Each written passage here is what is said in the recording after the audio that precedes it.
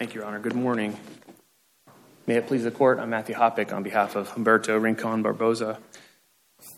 This is a case about the Kansas Controlled Substance Statute and whether a violation of that statute for possessing any substance can trigger removability. It's a relatively simple and clear-cut, I think, issue, but there are a lot of sub-issues that the agency, I think, didn't address and that are fleshed out in our brief. If I can talk briefly just about the statute's wording and then get into the issue of administrative waiver and the Chenery Doctrine. Mr. Rincon Barbosa is a permanent resident of the United States, and under the immigration statute, if you violate a controlled substance statute, you are removable. In his case, that would trigger deportation to Mexico, which is ultimately what the immigration judge ordered. Our argument at immigration court was that after the Supreme Court's decision in Malooly, the courts have to look at whether the state controlled substance statute matches the federal controlled substance schedules, because if states outlaw more substances, like in Kansas, they outlaw Jimson weed and other things that are not federal controlled substances, then it's possible that you'd be convicted in Kansas of a controlled substance offense that would not be a federal controlled substance offense. And then the courts have broadened or better defined the standard since then using the categorical approach to try to figure out whether the state's schedule of substances are means or elements of the crime. Of course, if they're means, then the state doesn't have to prove them. The prosecutor in the criminal case can just prove that you had any controlled substance. But if they're elements, then the prosecutor is a bit hamstrung. They have to prove that you had either marijuana or THC, or that you had either cocaine or cocaine base, making it harder, I think, for prosecutors to obtain convictions. Kansas has chosen, I think, with its wording, with the way it's interpreted the statute afterward, with its jury instructions, to treat the substances as means, not elements, which I think enables its prosecutors to, as we've seen in the cases that Kansas has interpreted this statute, to obtain convictions even when it's not ultimately clear. There's a case in the briefing about the prosecutor charging having possession of marijuana and or THC, and that the defendant had argued the jury might not have been unanimous about whether I had marijuana and or THC. It's a cute argument because in some ways they're the same thing, but Kansas's statute, its controlled substance schedules, defines them as two different substances. So requiring jury unanimity on these substances in some ways might avoid a conviction, because how does the jury figure out if you had marijuana or THC? And the Kansas courts, I think, have resolved it pretty easily. They've said if the same evidence would prove possession of either substance, then this is an alternative means case. It's not an alternative elements case. Counsel, at the same time, if someone possessed both opium and methamphetamine at the same time, could they be convicted of two separate offenses under the Kansas statute? I don't think the Kansas courts have worked that out, and that's the thrust, I think, of the Attorney General's argument. Our first answer back to that, which I think is the cleanest way of resolving it, is that the board didn't talk about it at all. Now, you saw the prosecutor in the court below, both at the immigration judge level and at the BIA, advancing that double jeopardy argument, saying that there would be a double jeopardy problem if you charge somebody with possession of two different, they're caught in their car with both opium and methamphetamines, and you charge them twice. If it's the same crime, and you've just committed it two ways, you might have a double jeopardy problem. The problem is the BIA in its decision here didn't address that at all. It didn't rely on double jeopardy as the problem. And so under the Chenery Doctrine, I think the proper result would be to send it back to the board and say, you tell us. Now, aside from that, even if we got in... apply when it's just a question of what does the Kansas law mean?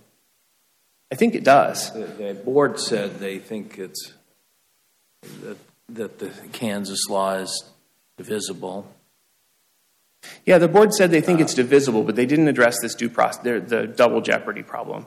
And even on questions of law, the Supreme Court's decision in INS versus Ventura was about a question of law, whether a family could, as a matter of law, be a particular social group. And although they were talking about a circuit court usurping the board's decision, what the Supreme Court ultimately said is if the board hasn't ruled on it, the circuit court shouldn't rule on it. It should send it back to the board to address it in the first instance. And there are merits issues I have with this problem, too. I'm just starting with the Chenery issue because I think it's jurisdictional. I think we have to send it back to the agency. I'm not certain if I captured the court's question. You think that even if it's a pure question of what does the Kansas statute mean, and they've said the Kansas statute makes the drugs elements, we cannot analyze that on any ground other than the specific reasons the board gave? I think I was answering a different question from Judge Grass, which was about, and you didn't say double jeopardy, but I think I read between the lines that you might be getting there. That's not a question of how the Kansas courts have interpreted their own statute, but whether the conviction might have a constitutional problem. Our view is that Kansas courts have interpreted its statute to define the substances as means, not elements. There's a number of good examples. And to favor the Attorney General's position under the Mathis decision out of the Supreme Court, it would have to be conclusive. There would have to be conclusive cases out of the highest court in Kansas, the Kansas Supreme Court, saying that these substances are elements. Well, it's not. It's just not. Let's look at State versus Thompson. I agree that it's dicta, but does it give some pretty strong indication that the Kansas Supreme Court thinks it's an element? So, as an aside, Thompson is a good example of why litigating these cases out of Kansas is so frustrating, because in 13 years since Thompson's talking about a hypothetical raised in the prosecutor's brief, that hypothetically this might be a double jeopardy issue. And the court says in dicta, yeah, perhaps. But in 13 years since, it hasn't said a word about it, probably because the issue hasn't come up. There just aren't that many of these cases. And so we get back to this question of how do we decide under Mathis whether the substances are a means or an element. The Fifth Circuit, in its Alejos decision, said, well, you have to look at the highest court in the state, which is the Supreme Court, and the cases have to be definitive. Our argument would be that Thompson is not definitive. It's a hypothetical about facts that aren't even before the court. And if there were something more definitive, the Kansas Supreme Court would have said so since then. We say more in our reply brief about Thompson as well. I don't think that the only issue isn't that Thompson was not talking about that issue, but I think it demonstrates why Kansas cases just are not conclusive, which is what Mathis requires. There are a number of factors we would use to figure out if these are means or elements. I started with the statute's text because I'm a textualist. I think that's the most important. The Mathis decision says you can use Kansas case law, but only if it's conclusive. So if the cases aren't conclusive, and we've got a whole handful in our brief that talk about the substances being means in really clear fashion, then at a minimum, tie goes to the runner. The Department of Justice has to prove their case by clear and convincing evidence, and there isn't clear and convincing evidence that it would have been an element in Kansas. There are other factors at issue here, though, and the board waives those as well. One of them is that Kansas also includes analog substances, not just controlled substances, but they're analogs. But it doesn't have a schedule of the analogs. And the argument we made at the immigration judge and at the board was, how can the substances be an element if the prosecutor doesn't have to prove which analog it was? And there are good reasons to not require a prosecutor to do that. Science is developing. Drug analogs develop faster than statute. The legislatures can write statutes. And in Kansas, the prosecutor shouldn't have to define the chemical composition of whichever substance to figure out if it was an analog or what kind of analog of the drug it was. If it's an analog, you're guilty of controlled substance possession.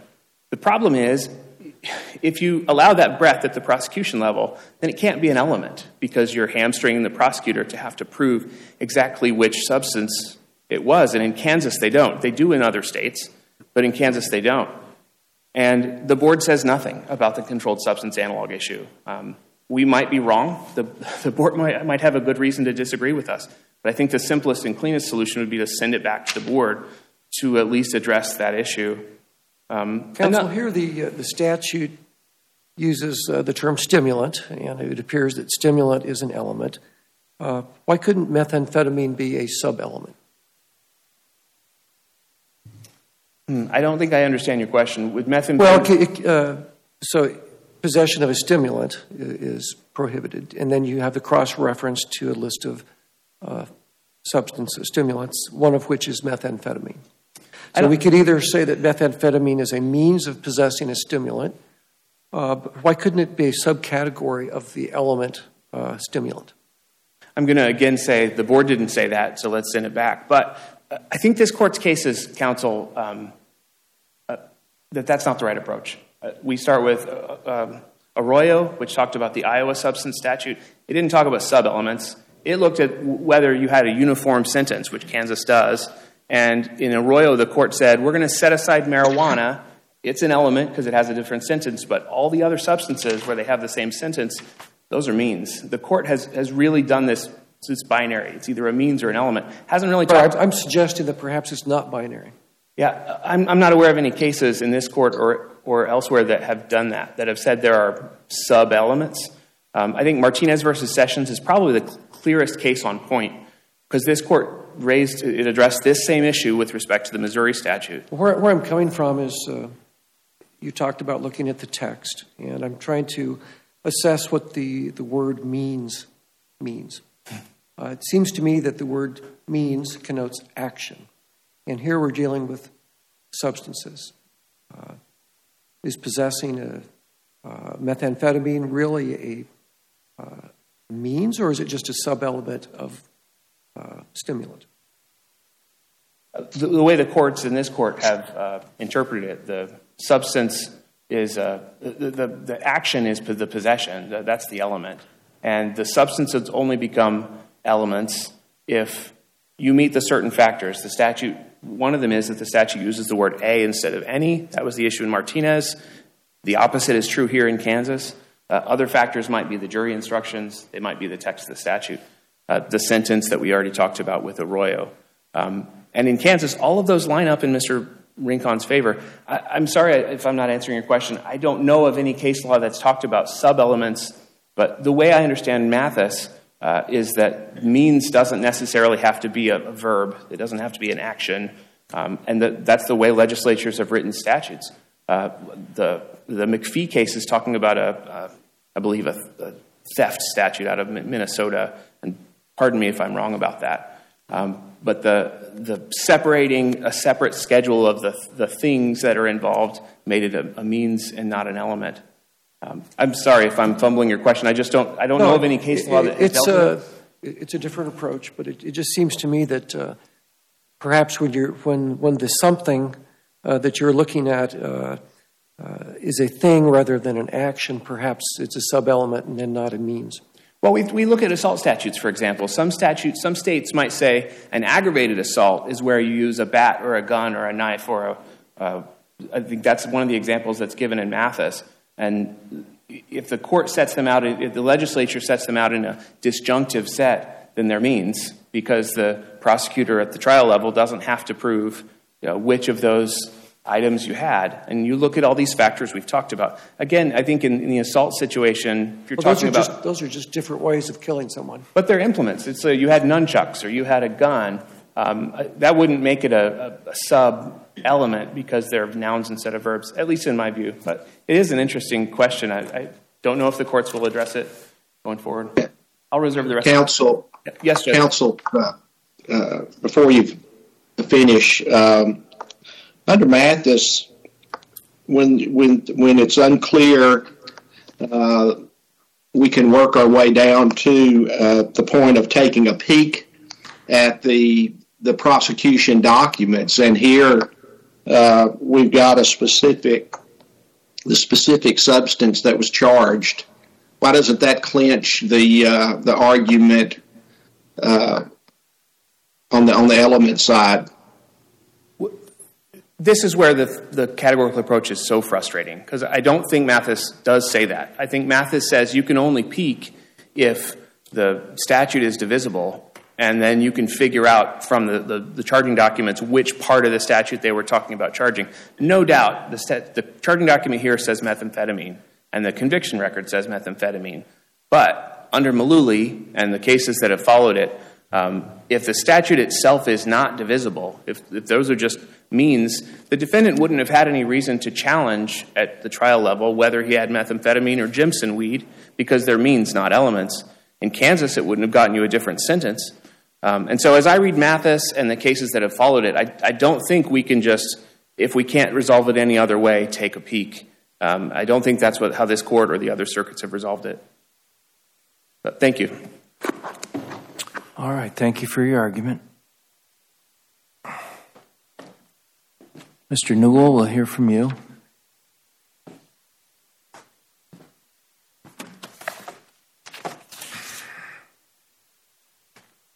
morning. May it please the Court. My name is Craig Newell, and I'm here on behalf of the Attorney General. Mr. Racon's conviction for unlawful drug possession under Kansas law rendered him removable for having committed a controlled substance violation. And this is because his statute of conviction is divisible by the type of controlled substance, and that divisibility allows us to apply the modified categorical approach, and his record clearly shows that he was convicted of a federally controlled substance, that being methamphetamine. So why do we know that this statute is divisible? Well, it's because the Kansas state case law shows us that it is. The leading case is the case of Thompson from the Kansas Supreme Court. It shows how the Kansas Supreme Court interprets the exact statutory language that is at issue today. It says that each substance, the possession of each substance, creates a separate crime. It addressed that interpretation because it was contrasting it with a different drug crime where it was the possession of drug precursors with an intent to manufacture, and the defendant there was convicted of 2 convictions under that one for different precursors. And there with those, they were just means. But the Supreme Court contrasted that with the unlawful drug possession offenses. This one's different. And I understand that is dicta, but under the way Kansas courts looked at this dicta, that was something that was raised by counsel, that it addressed in full, and it cannot be just lightly disregarded. And I think the key fact on top of that is that there's no other Kansas case law to undercut Thompson, to say that if Kansas Supreme Court were to address that on point, were that to come to them, that statutory interpretation question were to come to them directly, they would come out differently. Mr. Racone relies on 3 or 4 cases, and none of them belie or undercut Thompson. The Felix case was a case where there was basically a Scrivener's error in the complaint, and it showed that it said that he was possessed cocaine when he really possessed methamphetamine, and he asked the court to reject his guilty plea. But before the court to overturn his guilty plea, but before the court rejected its argument, it made sure it said that, hey, Mr. Felix understood that the nature of his offense was methamphetamine, that he understood he pled guilty to possession of methamphetamine. So there, it shows that it mattered what drug it was. If it didn't matter, if cocaine or meth were just mere means, they would have rejected Mr. Felix's argument out of hand. The De La Rosa case, in that case where it was about possession of marijuana and THC, the court they skipped over the argument of whether it was just a means or whether it were elements. It just assumed for the purpose of argument that they were means and said, hey, there was enough evidence in that record for a jury to find unanimously either one or the other. And then the last case, the Ibarra case, is one where Mr. Racone is trying to analogize the unlawful drug possession statute to that possession of drug precursor with intent to manufacture statute. Well, we know from Thompson that those two can't be analogized, that those are actually done differently with the possession of multiple drugs creating multiple crimes. And thus that means they have a legal consequence. Mathis says that means are something that have no legal consequence or effect. Well, since they create different crimes and it can lead to different convictions and different and further punishment, further deprivation of liberty, they certainly have a legal effect.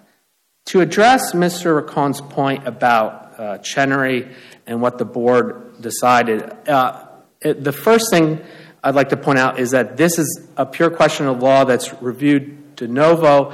The court we should be concerned about deferring to is the Kansas Supreme Court. That's why we should look at the Thompson case. And on top of that, we are not asking the court to uphold the board's decision on any different ground than it gave. We're asking it to uphold the ultimate determination that he's removable on the controlled substance ground of removability, and that the two underlying determinations, that it's divisible, and that because it's divisible, we can do the modified categorical approach. And the divisibility, the board, by citing those unpublished decisions that provide circumstantial evidence that it's common in Kansas for possession of multiple drugs to create multiple crimes and convictions, that is essentially, relying on that double jeopardy concept. If they were just means, those would be a double jeopardy violation.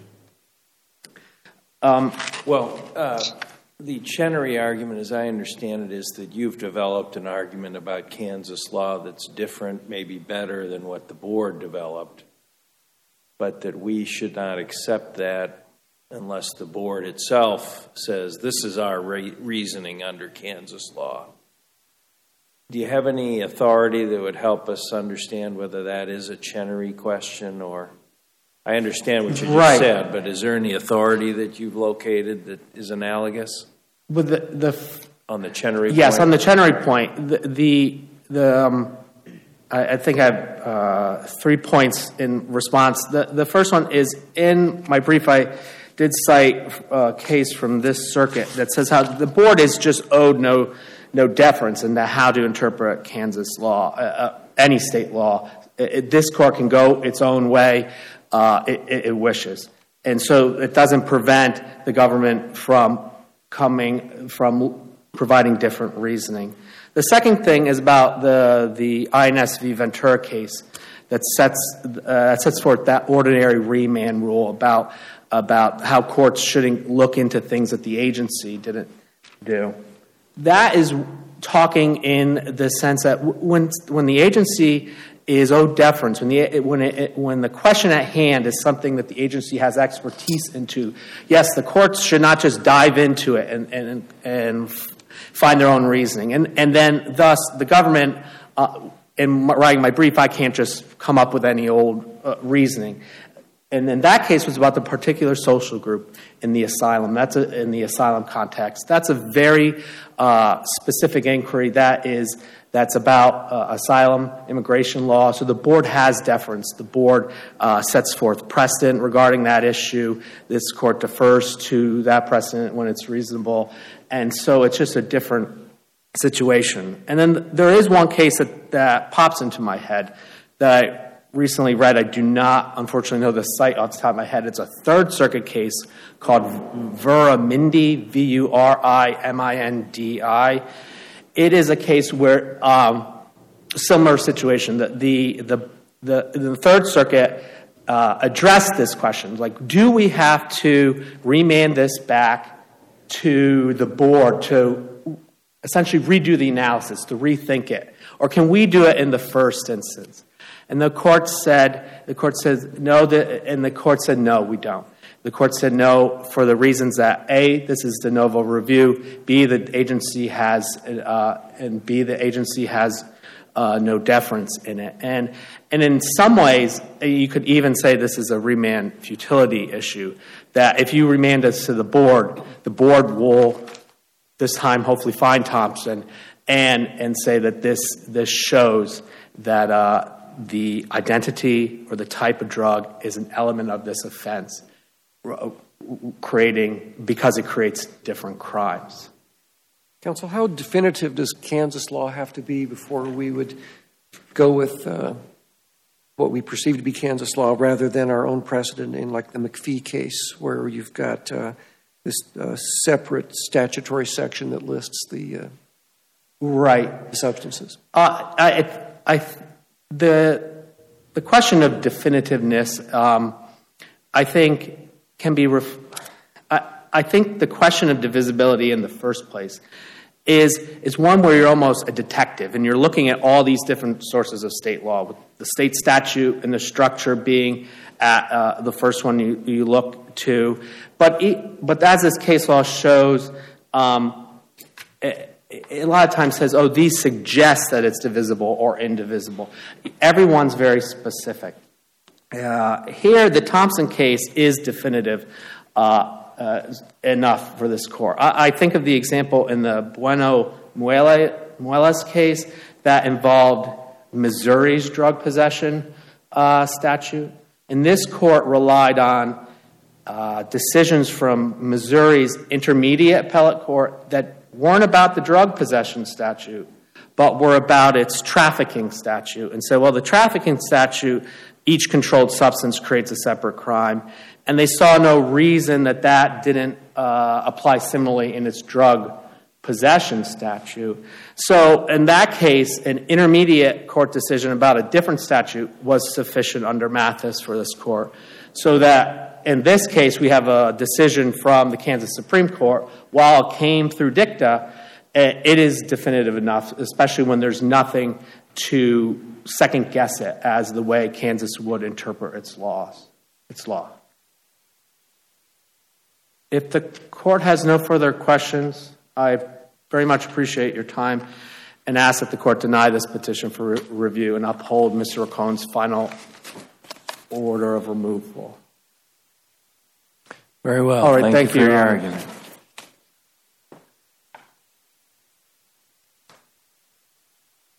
If I can, in the time that I have left, I want to address the definitiveness question and what will the board do on remand. All right, well, be succinct because you have 10 seconds left. I had a minute left. The best case on definitiveness is Alejo. The Fifth Circuit walks through, starting at Mathis, all the way through the statute and why the state's highest court has to have said clearly what the answer is. And then on Thompson, Thompson is about a different statute, which is about manufacturing. And the court didn't say it would find a double jeopardy issue. It said hypothetically it could.